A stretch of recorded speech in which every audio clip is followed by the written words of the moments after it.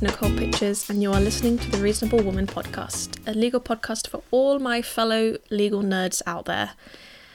It has been a long time. It's been a very long time. I once more apologise for my absence. It has been pretty busy over here. I have moved house, so I now live in a different city in Finland, and all other sorts of things which I shan't bore you guys with in this episode.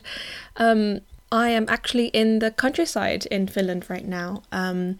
My partner and I have left the city probably for the next 1 week or two due to a certain pandemic that's flying around the world. And what better place to record and talk about law than in the countryside? So I wrote this next piece that I'm about to talk about originally for LinkedIn, but I really did want to talk about it here. So as I'm sure you've all guessed from the title, I'm going to be talking about legal ethics and its place in the legal profession at the moment. Other law students, I'm sure, would probably say the same. In the UK, we're not really taught about legal ethics kind of at all. And I've always been curious in it. I really do enjoy legal philosophy and legal theory and things like that. And while legal ethics is not necessarily philosophy, it does touch upon it a little bit. And yeah, so that's what I'm going to be talking about today. I'm not going to give you a little introduction as to what it's going to be about, because this is basically, in an article form, so you'll catch on pretty quickly. Yeah, so let's get cracking. As always, I'd like to remind you that the information contained in this podcast is general in nature and is provided for solely educational purposes. Any reliance on the information provided in this podcast is done at your own risk, so don't do it. Right, okay. Legal ethics and the profession. How can we best support our lawyers and fellow legal professionals? I recently listened to a Lawyer to Lawyer podcast episode featuring Deborah L. Road and Scott Cummings, where they explored legal ethics in today's world and what lawyers can do to maintain the reputation of the profession. I really must commend this podcast. It's really, really good.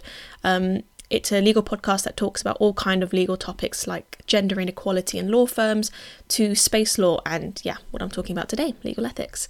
So the two respective experts gave a thought-provoking insight into today's legal ethics and what the regulation of legal professional conduct currently entails and what it lacks. At the end of the episode, what I ended up musing over most was how can we best support our lawyers, not just to produce the best possible professional legal service, but also to support the people behind the profession.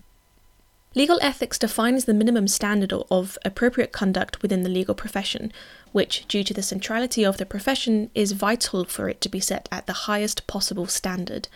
According to Duke Law, at the core of issues of legal ethics are the rules governing conduct of lawyers and judges that are adopted at each state. US legal ethics rules are, quote, based on model rules adopted by the American Bar Association, with each state bar association having some mechanism for enforcing rules through disciplinary proceedings and through the issuance of opinion letters of ethical issues submitted to it.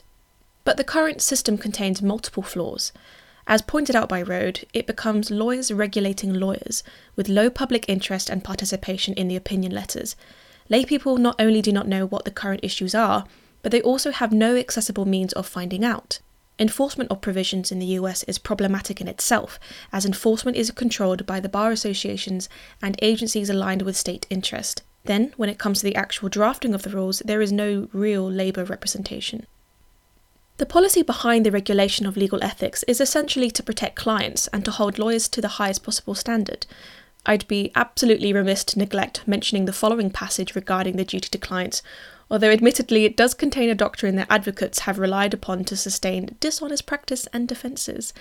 In 1820, Lord Brougham, I believe he's called, while defending Queen Caroline against George IV's bill for divorce, stated, "An advocate, by the sacred duty which he owes his client, knows in the discharge of that office but one person in the world, that client and none other.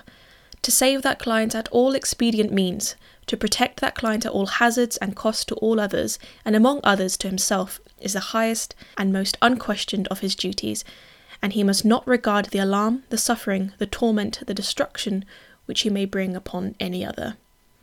I think I read somewhere that essentially he was actually threatening the king, that he would expose the king's affairs to the court, and obviously that would affect the king a lot. So pretty hardcore. Curiously, this dictum has survived over 100 years despite its implications of the propriety of lawyers' misconduct.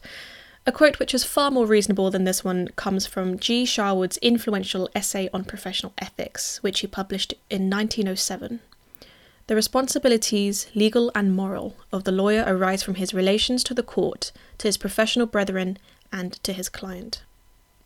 Cummings explains that the most common ethical violations are lawyer neglect and financial abuse, the former including incidents such as failing to file motions, missing deadlines, etc., and the latter including overcharging for services and misappropriating client funds.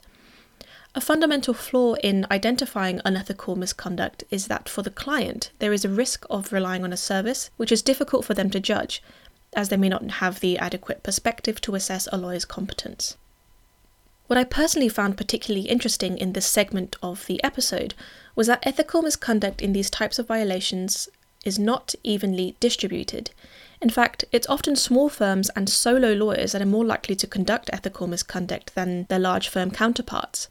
Cummings points out that those who break the rules are not doing so out of nefarious reasons, but often due to a lack of support, intense pressure, or simply not understanding the ethical boundaries. It is precisely this lack of support for lawyers that I find intriguing. How can we generate excellent lawyers and then hold them to the highest possible standard when they are not being adequately supported? The problems facing the lack of support of the legal profession can be likened to those of the cobbler's children. The conundrum of the cobbler's children comes from the phrase, "the cobbler's children go barefoot," or "the cobbler's children are the worst shod," and its essential meaning is that often those closest to a person does not benefit from the person's expertise. This saying can be traced as far back as the Bible, Luke 23. "Physician, heal thyself. Whatsoever we have heard done at Capernaum, do also here in thine own country." And then again in 1546. "But who is worse shod than the shoemaker's wife, with shops full of new shapen shoes all her life?" To summarise, with all that lawyers do, whether it's advising, representing in court, pro bono work, or simply supporting others through the complexities of the law, where is the support for lawyers? Cummings and Road express how plenty of support can take various forms: infrastructure, mental health, insurance, education, whistleblowing protections, amongst other things. So I'll just talk a little bit about potential whistleblowing protections. In terms of whistleblowing in itself, one might think that the lawyer is in the best possible position to do so, as the validity of most claims hinges on legality. However, things get more complicated if, say, a lawyer working for his or her own organisation is then asked to give advice to a corporate client concerning potentially illegal matters.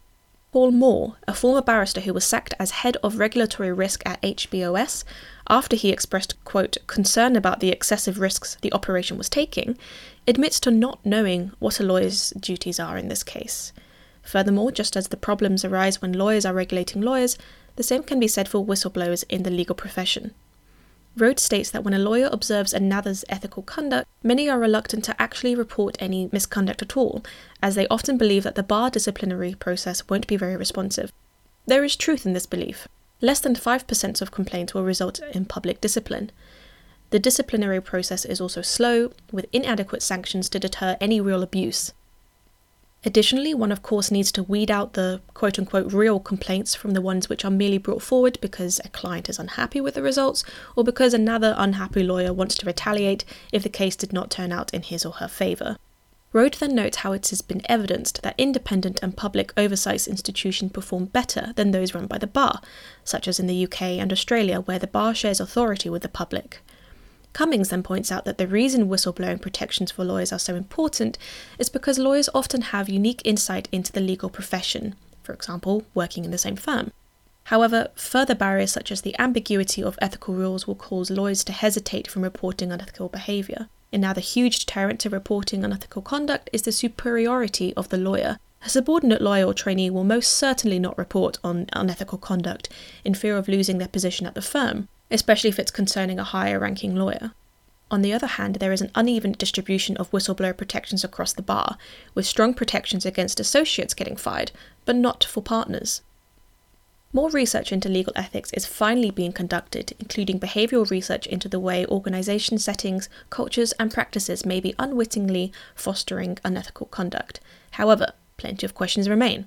For example, how can we best reorganize practical structures to minimize the cognitive and emotional strains that situations place on our moral commitments and practical judgment?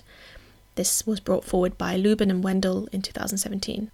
When it comes to the actual teaching of legal ethics, T.W. Eldred found when teaching behavioral legal ethics as a core element of professional responsibility, one of the most successful ways of keeping students engaged and attentive was through the extensive use of multimedia, the use of interactive technology, for example, Extra Credit Blog, and even through simulations.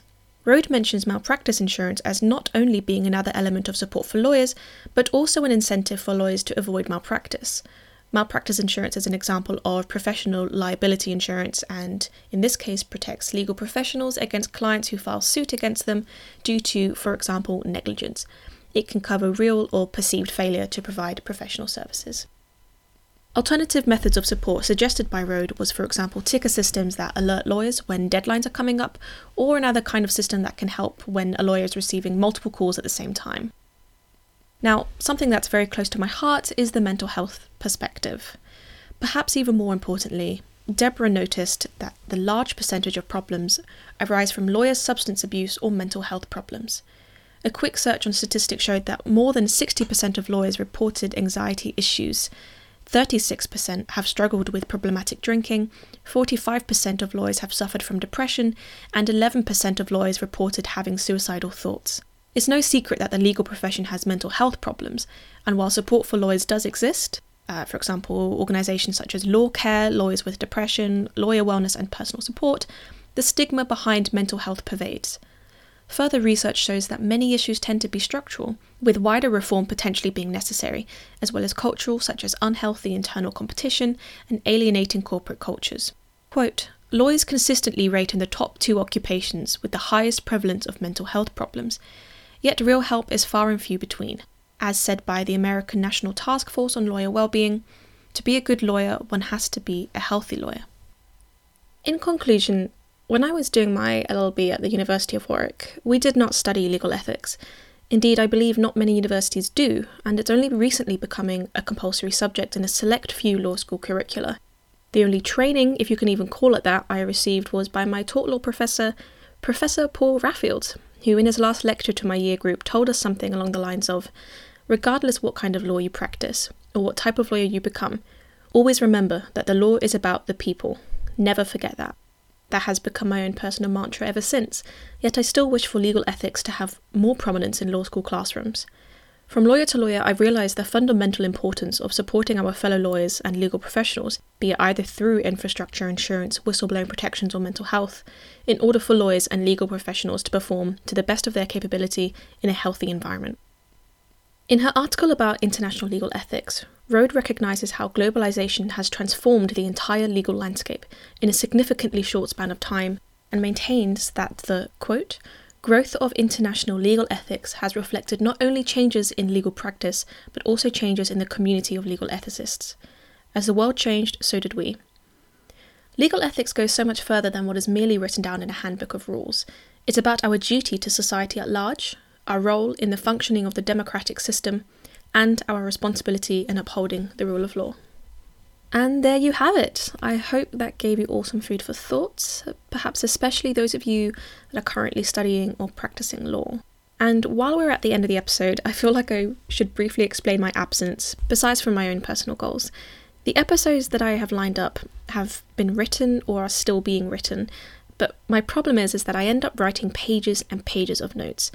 For a quote-unquote short episode, I ended up writing over 10 pages worth of notes, and then obviously I've had to condense this down to at least 3 or 4, which takes almost as much time as the actual note-taking.